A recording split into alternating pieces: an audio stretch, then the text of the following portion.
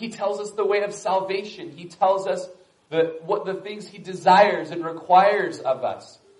He knows those innermost parts and the secret spots of your heart. And as the woman testifies in her evangelistic opportunity there in Samaria, come and see the man who told me everything I ever did. What a wonderful intro into evangelism. And how do we share our faith with people? How do we tell people about Jesus? Well, why not start with, come and see the man. Let me tell you about the man. Let me tell you about Jesus, the one who has touched my heart, who knows everything I've ever done and knows everything that you've ever done. Now, that may have been a little bit of hyperbole of excitement. As Brian Regan, the comedian, says, the epitome of hyperbole or the epitome of hyperbole, Maybe she's exaggerating here. But in any case, anyone who points out the things that Jesus had laid his finger on in her heart must know everything else about her. And it's true. And you know what? Jesus knows everything about you. Jesus knows everything about your home, your personal life, your hobbies, your sin struggles, your habits, your addictions. He knows about the condemnation that the devil is speaking into your heart. He knows about your dreams and your desires. He knows about, and you can kind of make this into any picture that you want, but he knows about the 5 men and the one that you shouldn't be living with. He knows about all of those things that shouldn't be. And yet Jesus speaks to the woman, not with condemnation, not with judgment, but he spoke to her with kindness. He spoke to her with respect. He spoke to her with consideration. He spoke to her with love. And the way that Jesus evangelized the woman moved her to trust in him for salvation and for freedom in such a way that she would then go from being evangelized by Jesus. Now she's going to go be the evangelist in her town. Jesus displayed so much love, such a sense of security to her, that she felt safe with him even when her sin was exposed. Many of the people that we speak to ought to feel the same way. Giving a safe place is the church's role. A safe place to confess sin, to repent, to put trust in Jesus. Now surely when the woman who had 5 husbands and the one that she's living with isn't currently her husband, surely when she ran into the town and said, come and meet the man, many of the people might have thought, is this man number 7 that we're talking about now? We don't see any of that here. Obviously, she's got that look on her face of like, there's something different. And they just came with her. They came with her, verse 30 says. They went out of the city and they came to him. How awesome. The woman's invitation was effective. The people came when she told them who Jesus was and how he had impacted her life. Some of you are here today because of that, because somebody told you of how Jesus changed their life and said, come and see the man. Come see the man who's changed my life. I want to tell you today, he will change your life too. If you'll drink of the water of Jesus, if you'll drink of Jesus today, you'll never thirst again. He will change your life. It was kind of funny. We went over to some friend's house last night and they had 3 calves that needed doctored. And so we just had this little on-foot rodeo that we did, and we just roped these calves on our feet and threw them down, and we're working on them. And Johnny and I were holding the heel rope on this calf, and there was a guy, a new friend of ours that we met on the other end of the rope, and we're on the neck side, and we're holding this calf down with this rope, just talking about different things. And turns out the iron fire went out, and the iron got cold, and so we had to wait forever for this iron to get hot. And as we're just holding there, talking to this new friend about the Lord, and he's a newer believer, and I just kind of said, hey, we're going to be in the park tomorrow, and if you want to come, just, we're going to have a barbecue and we're going through the Gospel of John and we're loving talking about Jesus. And, how many times do we invite people and they're like, no, church is, the wilderness is my church. And you're like, whoa, and all of that stuff. You're like, heard it a million times, Man, it seems like it's 1 in a million, that someone will actually take you up on that offer. And we're just like holding this heifer down real hard. And he's like, that sounds amazing. You're like, wait, what? And I don't even know if I don't see him, so that's how effective that was. But, man, when they say, oh, yeah, I think I will, then that's an encouraging thing, isn't it? It reminds me of, Greg Laurie, the evangelist from Harvest Crusade down in California. Greg Laurie writes about his first evangelism experience. And he went down on Huntington Beach, and he's just down on the beach. And they've got like a Bible and a little tract that they'll go through with people. And as they're walking along the beach, they'll just kind of ask people if they want to know about Jesus. And his first experience was there was a little old lady sitting on a bench, and he just was like, okay, it's time to do it. Time to go frangelize, Time to go talk to this lady. And so nervous and so scared. And she's just going to rebuke me. She's old. She knows everything. She's set in her ways. She's not going to want to hear this. And he goes up and he's like, yes, ma'am, I was wondering if I could tell you about the love of Jesus. And he's just waiting, cringing a little, waiting for her to just tell him how stupid he is. And she goes, yeah, that would be amazing. Here, sit down on the bench and tell me about Jesus. And he's like, what? Oh, gosh, now what do? I wasn't prepared for that, Got to be prepared for step 2, you guys.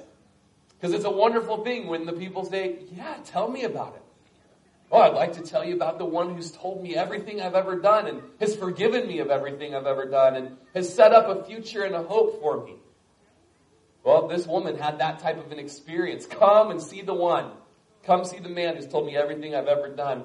And so in verse 31, someone want to push the soundtrack for the clown music again? In the meantime, the disciples said to Jesus, Rabbi, eat. So you're like, great evangelism moment. And then, now we're talking about food. Okay, so it's a little bit of like, a little odd. However, as silly as it might sound, the boys went into town to get food. And Charles Spurgeon was really gracious to the disciples here in his sermon when he talks about, you know what, man? Jesus was a man. Jesus had to eat. Jesus, it says earlier on in the chapter, was tired.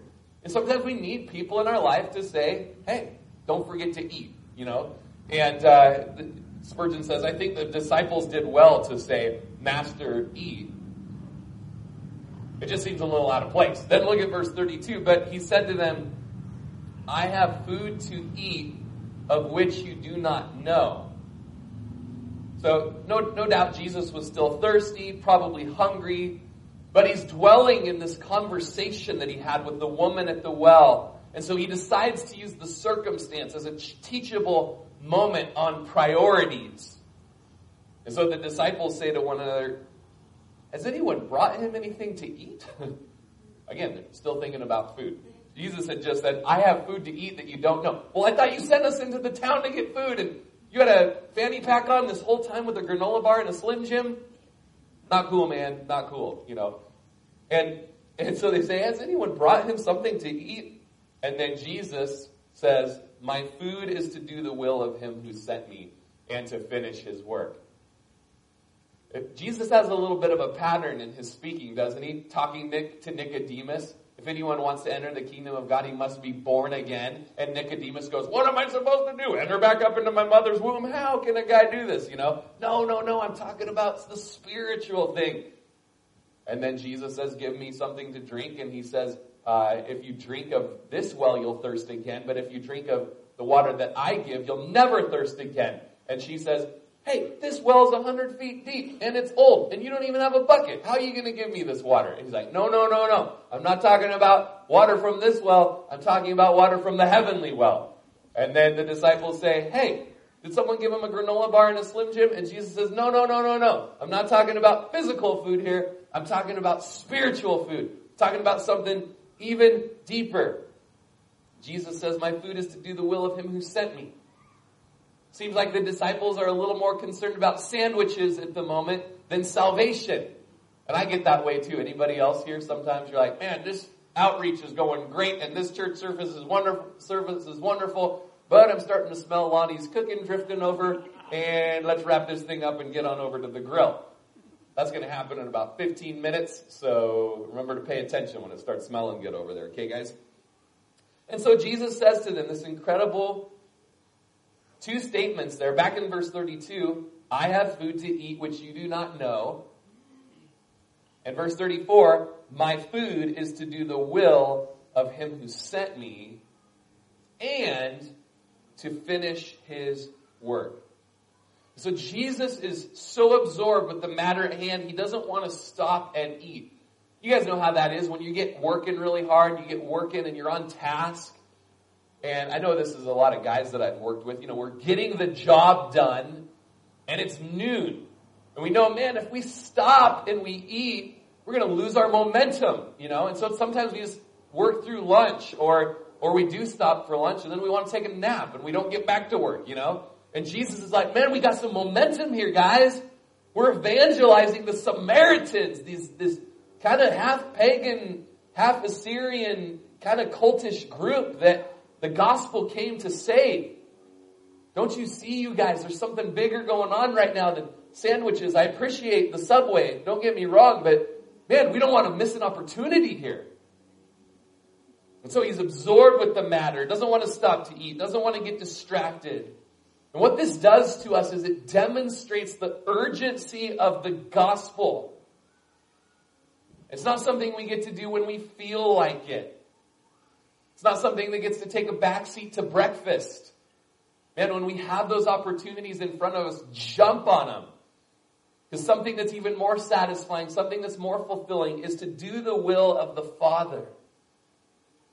Even though Jesus was tired and he was thirsty and probably hungry, he's refreshed and he's invigorated by this opportunity to impart spiritual help to a soul in need. It's very reflective of Deuteronomy chapter 8 verse 3 that, you know, it's that man shall not live by bread alone, but every word that proceeds from the mouth of God. D.A. Carson said, no one's ever exemplified the truth of that Deuteronomy 8:3 passage in any way of the degree that Jesus has. He shows that he is living on something besides bread.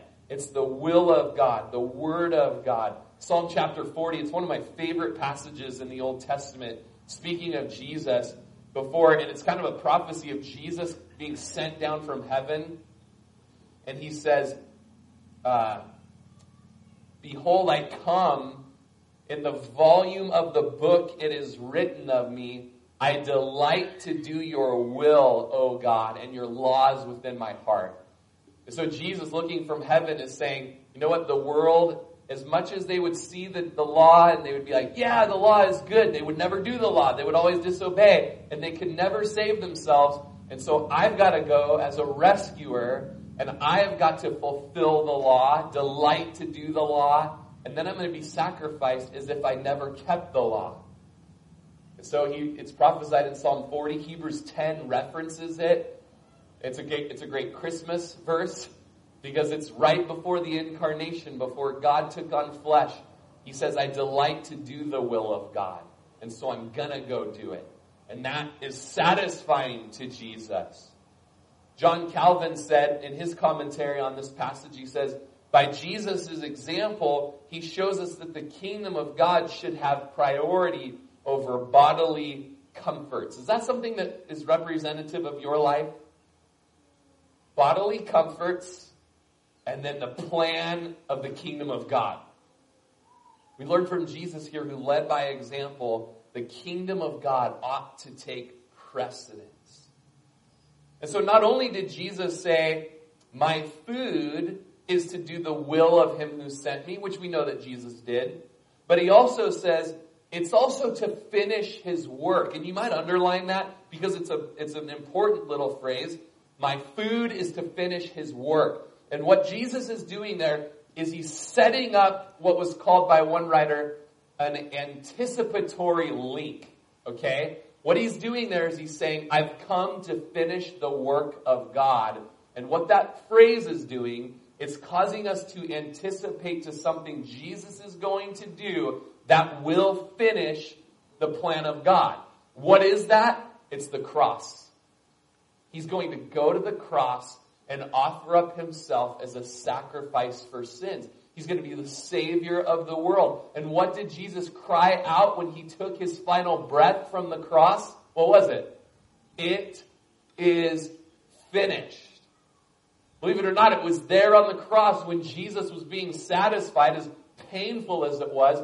He was eating that greatest banquet of fulfilling and finishing the will of God that he'd ever eaten when he is there on the cross, suffering for the sins of the world, shedding his blood to atone for those sins. So that's what my food is, Jesus says. Don't get me wrong, I'm going to eat that cracker a little bit later. But right now I got something to talk to you guys about, okay? And so he says in verse 35, do you not say there are still 4 months and then comes the harvest? Behold, I say to you, lift up your eyes and look at the fields, for they are already white for the harvest.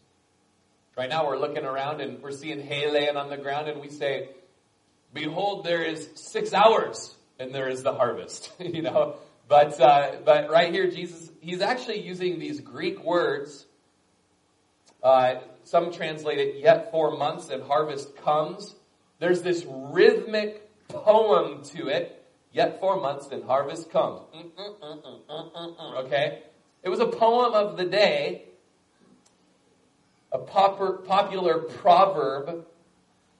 And Jesus is going to speak to them that, hey, you're thinking that there's no real hurry, that the harvest will just be there whenever. But I'm telling you that there's a hurry for the task at hand. And you need to avoid waiting. Right now, I'm telling you, the harvest is plentiful. Look at the end of verse 35. Behold, I say to you, lift up your eyes right now. Now remember, they're at the well. The woman's water jar is right there. Jesus is talking to him. There's some, freshly baked pita bread and some hummus there in a little cup, waiting for Jesus to eat. It's all right there. There's this scene that's set. And yet at the same time, there's a group of individuals coming out from the city with the woman from the well. And Jesus is telling them, stop looking at the hummus, stop looking at the falafel, stop looking at the pita bread. Lift your eyes up. And what do you see coming out of the Samaritan village? And some even said in some preaching that I've heard, perhaps their headdresses kind of bobbing as they walk in the sun looked like grains of wheat and sheaves of wheat wiggling in the wind. Here they come, guys. Lift your eyes up. Right now I'm telling you, the harvest is plentiful and ready to be reaped. So don't put off evangelism, guys. Don't say tomorrow. Don't say next week. Today is the day of salvation. The Samaritans are right there. George Whitefield was a preacher from the 1700s, around the times of George Washington and Benjamin Franklin. And George Whitefield was just known for his incredible evangelistic heart. And so he was a contemporary as Benjamin Franklin. I'm going to give 3 different references to George Whitefield, okay? So they're going to kind of be spread out a little bit. So here's the first one. Benjamin Franklin wrote an essay on the impact that evangelist George Whitefield had on the lives of colonial Americans back in the 1770s, okay? Don't you think that name George Whitefield is very fitting for him? White field. Jesus says the fields are white for the harvest. And here's this Billy Graham of his day, this gray glory of his day. His last name's Whitefield. I love that kind of stuff. Here's a little excerpt from Benjamin Franklin writing about George Whitefield. In 1739, arrived among us from England the Reverend Mr. Whitefield, who had made himself remarkable there as an itinerant preacher, He was at first permitted to preach in some of our churches, but the clergy took a dislike to him and soon refused him their pulpits, so he was obliged to preach in the fields. All right, so George Whitefield, again, here's another way his name is just perfect for him. Pastors kicked him out of their churches because he was preaching the gospel. So he has to go out into the fields, Whitefield, in the field, right? And he begins evangelizing, open-air preaching in the fields of colonial America. Ben Franklin writes, "The multitudes of all sects and denominations that attended his sermons were enormous, and it was a matter of speculation to me who was one of the number. To observe the extraordinary influence of the oratory on his hearers, and how much they admired and respected him, notwithstanding his common abuse of them, by assuring them that they were naturally half beasts and half devils. It was wonderful to see the change soon made in the manners and behaviors of our inhabitants. From being thoughtless or indifferent about religion, it seemed as if all the world were growing religious, so that one could not walk through the town in an evening without hearing psalms sung in different families of every street." And so you have this account from Benjamin Franklin, who, by the way, Al Mohler writes in his podcast, or speaks in his podcast, Thinking in Public, that he believes that Benjamin Franklin, at the end of his life, became a born-again believer because of the ministry of George Whitefield. Just an incredible thing.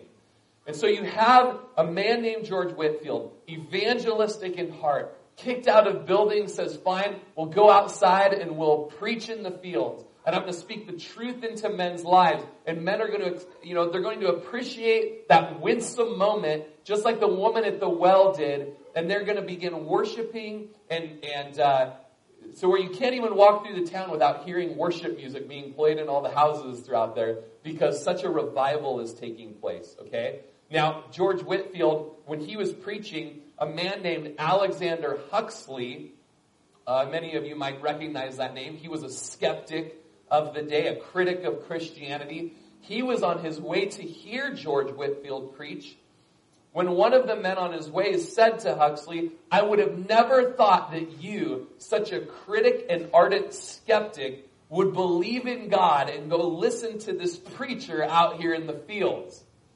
To which Huxley responded, "I don't believe in God, but that guy does." And so this incredible ministry of George Whitefield, a man who looked up and saw that the fields were indeed ripe for the harvest.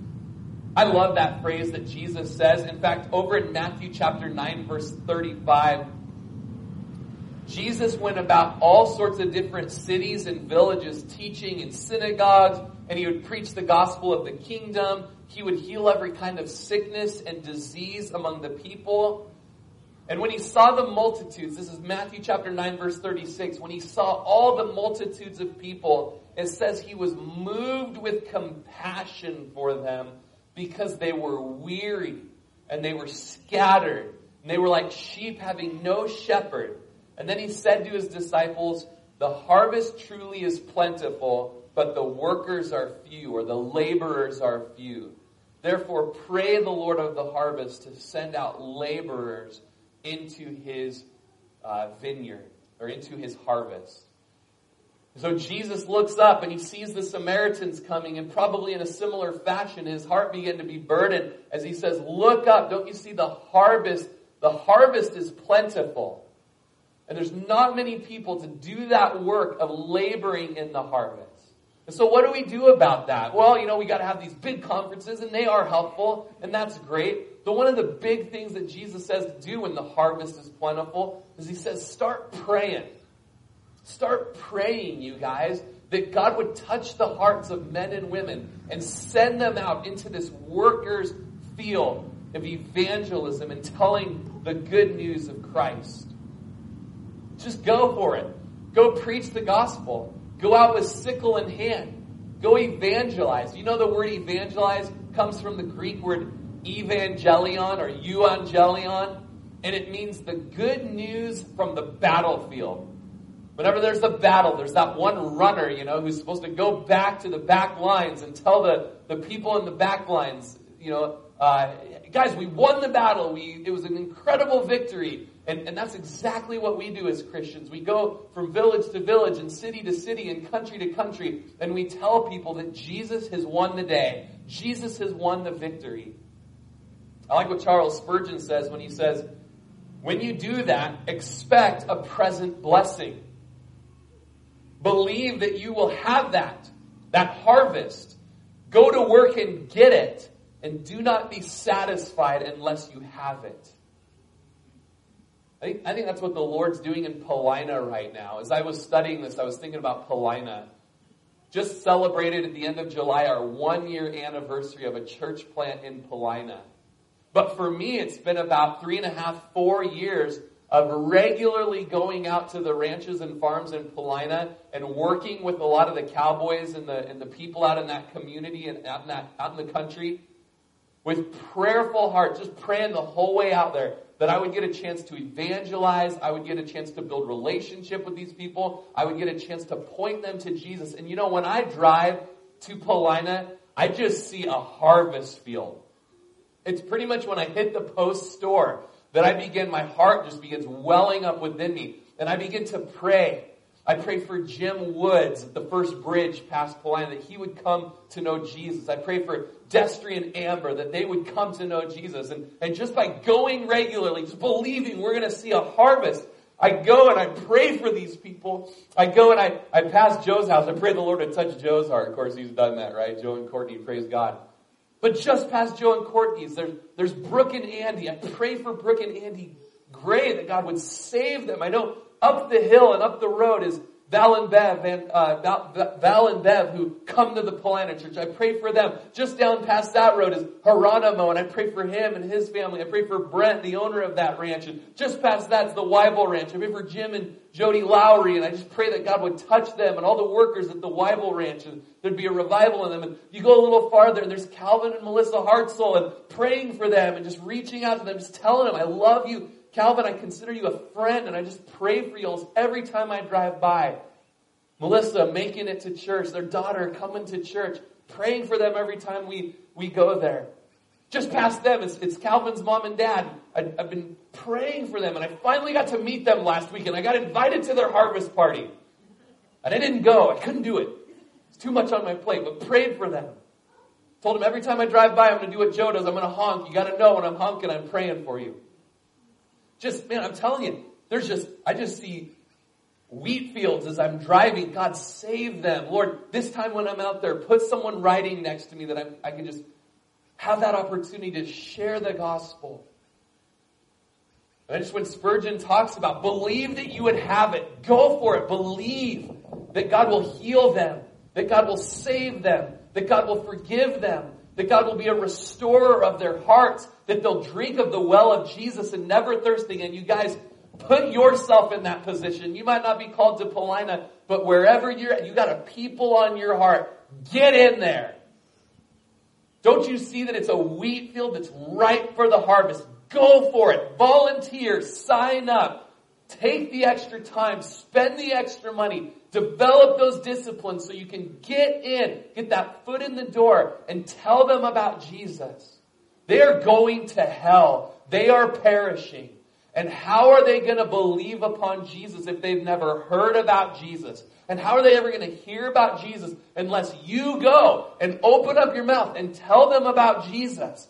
They will perish in their sins. Hear the call of Christ today to quit worrying about sandwiches and start caring about salvation.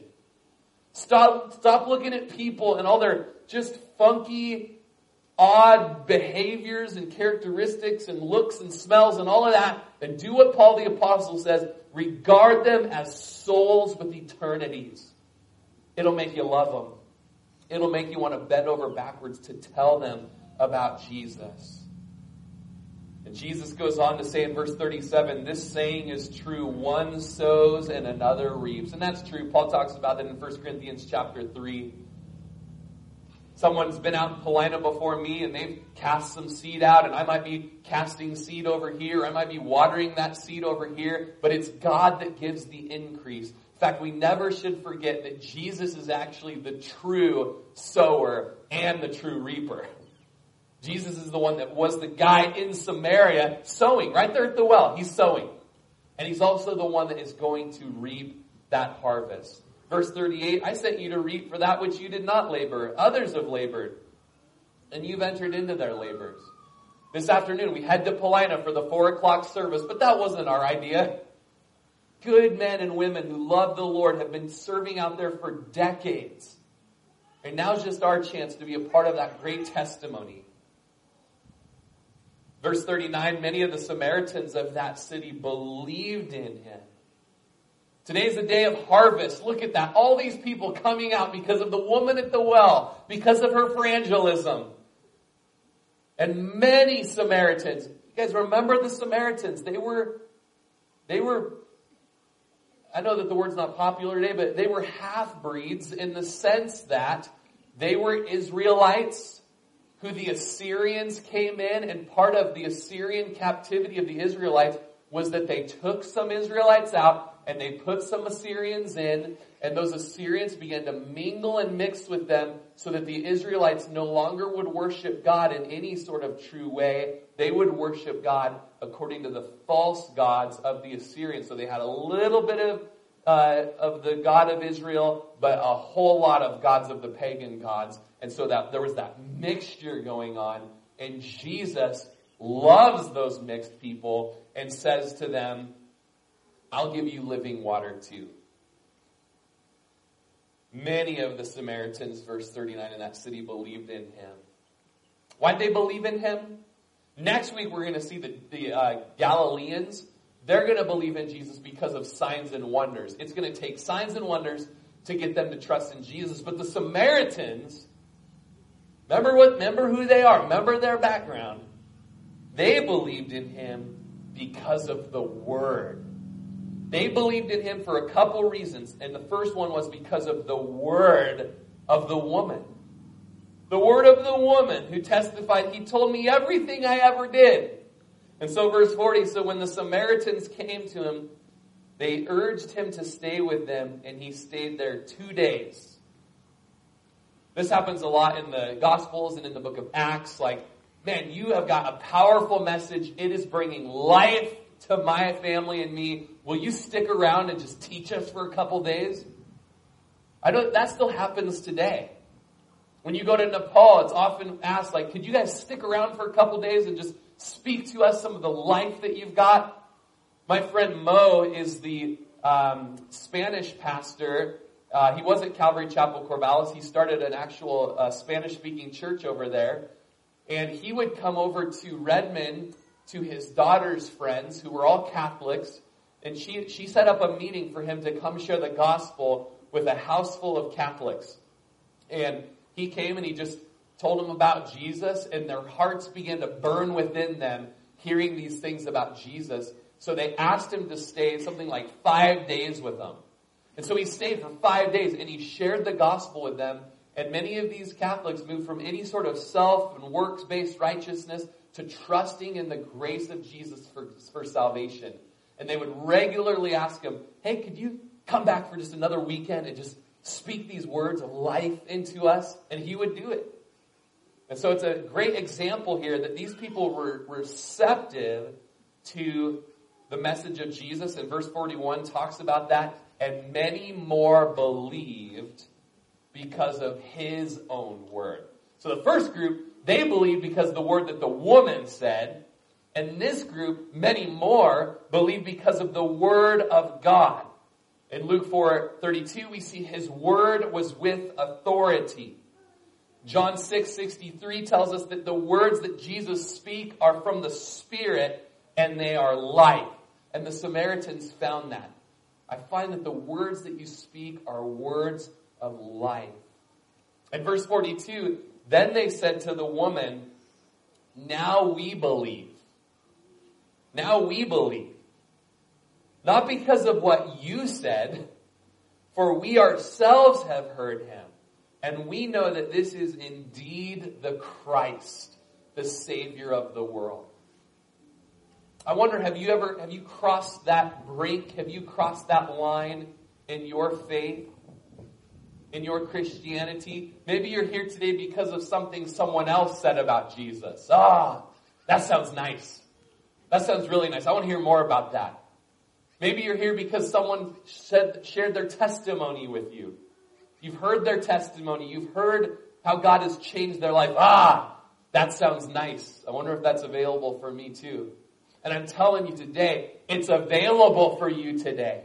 You can have your own testimony. You don't need to say, that sounds nice. I'm just going to kind of try to ride your coattails for a little while. No, today, you can have your own testimony. You can hear from Jesus for yourself. And you can have this same saying be said of you in verse 42. Now I believe. Now I believe. Not because of your testimony. That was great. Now I believe. I've made it my own. I've received it for myself because I have heard the message of Jesus. And I've had him touch my life. In just a little bit, I'm going to give you an opportunity to receive Jesus, to let him into your life, and to let him touch your life. But who knows if this message from the Samaritans is something that actually set up Acts chapter 8, when there's a full-on revival in Samaria led by Philip the evangelist. This is kind of like what Jesus talks about. Some are going to sow and you're going to reap for what others started. Philip the evangelist will go back to Samaria and he's going to work in this evangelistic field, and he's going to reap what Jesus started. Probably even minister to the same people that Jesus had witnessed to here on this day. But they said, we have found him to be the true Savior. Indeed, he's the rescuer. He's the deliverer. We found this to be true. John Newton, at the end of his life, summed up his message. This is the one who wrote the Amazing Grace hymn. The one who used to be a slave trader and was born again and saved and then helped stop slavery in England. This was the end of his life. He wrote of himself, my memory is nearly gone, but I remember two things. That I'm a great sinner and that Jesus is a great Savior. The Samaritans had figured that out. We believe this guy, this Jesus, is the Messiah, the Savior, the rescuer, the deliverer, the hero that we've been waiting for. And he's the Savior of the world. He's not just the Savior of the Jews who have that religious outward appearance. He's the Savior of the Samaritans too. And all of our weird, religion stuff that we've been dabbling in. And you know what? He's going to be the Savior of the European area. And he's going to be the Savior of that new world over there. He's going to be Savior all the way across those Cascade Mountains to this little place called Prineville, Oregon. He's going to be the Savior of there as well. I want to ask you, is he your Savior today? Is he your Savior? Have you received forgiveness of sins from him? Have you let him wash away your iniquities, all the bad things you've ever done? The woman at the well said, come and see a man who's told me all the bad things I've ever done. Heck, I could probably take a guess and guess all the bad things you've ever done. Just by looking at you. You've had a hard and weathered life. But what about someone being able to tell you, come and meet the one who will forgive everything you've ever done. He'll wash away everything you've ever done, just like you've never even done it. You can have a fresh start, a new life, and strength for today so that you can now live for him. Come and meet that one. Can I tell you one last little story about George Whitefield? I know, you're totally bored, you guys. Come on. You got that look. Sun shines warm. It's freezing in the shade. I'm just going to tell you, my hands are cold. You might notice, I've never preached with my hands in my back pocket before. Okay, so let me set up this story. A couple years ago, a friend of ours who's really into genealogy research just decided to do some research on my family. She found out that on my mom's mom's side, we have a relative from the Revolutionary War era whose name is Tidance Lane. Okay? Tidance Lane was the founder of the first church ever in Tennessee. Okay? It's called Buffalo Ridge Baptist Church. I get so crazy about this kind of history. I got online and found out that that is still a church today, and it's a healthy church. They're a very mission-minded church, and they are just shining in the midst of COVID-19. It's incredible, okay? So I have this grandfather through the line that goes back to the Revolutionary War, first pastor of the first church in Tennessee, still a church today, and he was leader of a lot of the pioneer men in Tennessee to go and fight a battle against the British, a battle that was fought in South Carolina at the Battle of Kings Mountain. He led what was called the Over Mountain Men, very famous battle, a very famous expedition, where they conquered the British at the Battle of Kings Mountain, and it's said that that battle ended up turning the tide of the war and would lead Cornwallis to surrendering during the Revolutionary War. Okay, so that's pretty exciting. I'm loving this story as I'm hearing about it. I'm doing a little bit of research on my own. But something that I heard in this is, well, let me go ahead and read it to you. Tidance Lane's story has a preface within the ministry of George Whitefield. By the way, I wrote this for a newspaper article, so I'm reading you my own writing, okay? Tidance Lane's story has a preference with the ministry of George Whitefield, the English evangelist whose, quote, bristling, crackling, and thundering open-air preaching led to the Great Awakening of the mid-1700s. One man who was converted and called by Whitefield's Connecticut ministry was a guy named Shubal Stearns.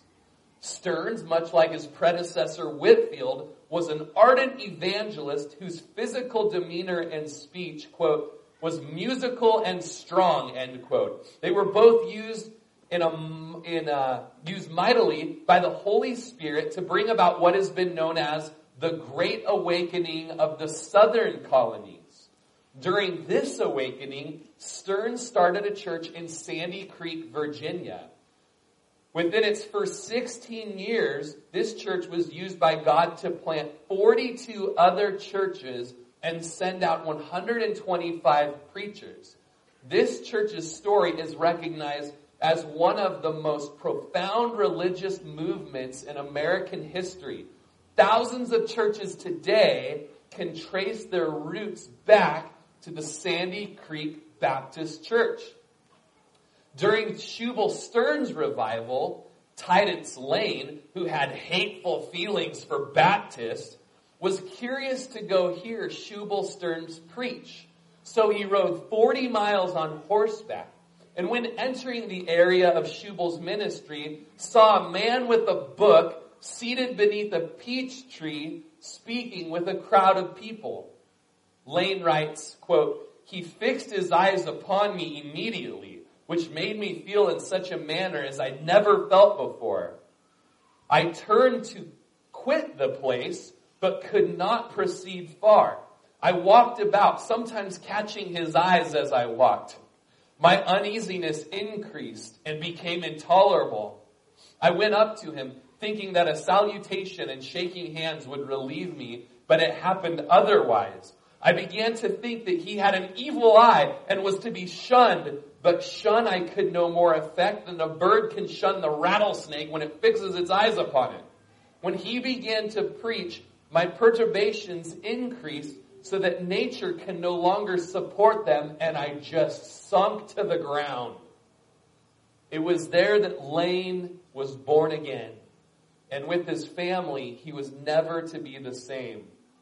His brother Dutton was also saved through Shubal Stearns' ministry and became an ardent preacher leading revivals among friends and family.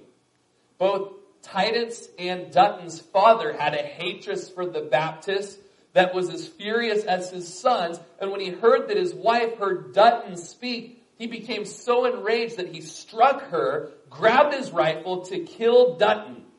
Mrs. Lane begged her husband to hear Dutton preach before making the harsh call to kill him. Richard agreed and would come under such conviction of the Spirit that he would be saved and baptized by Dutton soon after. I know that's a lot to take in. What are all these strange names and whatnot? Here's an incredible thing, you guys. George Whitefield preached to Shubal Stearns, who preached to Tidance Lane, who no doubt prayed for their children and their children's children, just like we sing at our church. May his favor be upon you in 1,000 generations. And guess who's preaching to you here today? I'm a disciple of such men. I'm a disciple of a family line that stretches back to there. And you know, God wants to do the same things through you as well. He wants to make preachers and evangelists out of us that raise up the next generation, who then teach the next generation, who see fields that are ripe for the harvest, so that people that even would hate the thought of becoming a Christian would hear the message of the gospel and melt under its warm rays, surrendering to the Lord Jesus, being saved. And so that's all I've got for today, you guys. A message of evangelism, a message of speaking and preaching the good news. And how I'd like to close, since it's our last park service for the season. Lord willing, we'll see what happens. But we do have the baptismal filled up. And we're just going to have everyone kind of just surround the baptismal. And we're just going to make available a place for anyone that wants to follow Jesus to come like the Samaritans did. To just come and make a stand and say, you know what, I'm a great sinner. That much is true. But I'm hearing today that Jesus is a great Savior. I want him to save me. I want him to be my Lord. And if that's you today, you know, the Bible says that Jesus is standing at the door of your heart and he's knocking. He says, behold, I stand at the door and I knock. If anyone would hear my voice and open the door to me, I will come into him and I will dine with him and he with me. Today, do you hear Jesus knocking on the door of your heart? Do you find yourself in a place like Titus Lane did, like the preacher's looking at you and for some reason you think my eyes keep connecting? Some of you are wearing sunglasses. Very clever. But maybe you just feel like, man, I just feel like God is speaking to me. He just keeps speaking to me and he's calling me to follow Jesus. Today I just want to say, come be a follower of Jesus. And in the Bible, one of the first things you do when you're a follower of Jesus is you make a public confession of it through baptism. What baptism is it's basically a picture of you dying with Jesus, being crucified with Jesus. And after Jesus was crucified, he was buried. But the good news is Jesus didn't stay dead and buried in the grave. He rose from the dead and will live forevermore. And you would be telling everyone in this park, you know what? You can insert your name, but I'm going to use mine. The old Rory that came into this park, he's dead. He's dead. He's gone. I'm a new creation. I'm born again. I unite myself with Jesus in his death and his burial. And I hear about a resurrection. I'm going to be living a new life, everyone. The life that I now live, I'm going to live by faith in the Son of God. The Bible says that the same Spirit that rose Jesus from the dead can now live in you. As you rise up out of the water, that's a promise you can receive today. So, if you feel the Lord saying today is the day, you've never been baptized, you've never made a public confession that you're a follower of Jesus, to quote Acts chapter 8, here is water, what hinders you from being baptized? I'm telling you, if you're waiting for that day that grandma's going to be in town and grandpa's going to be here, you probably are never going to get baptized. Most people I know that wait and wait and wait.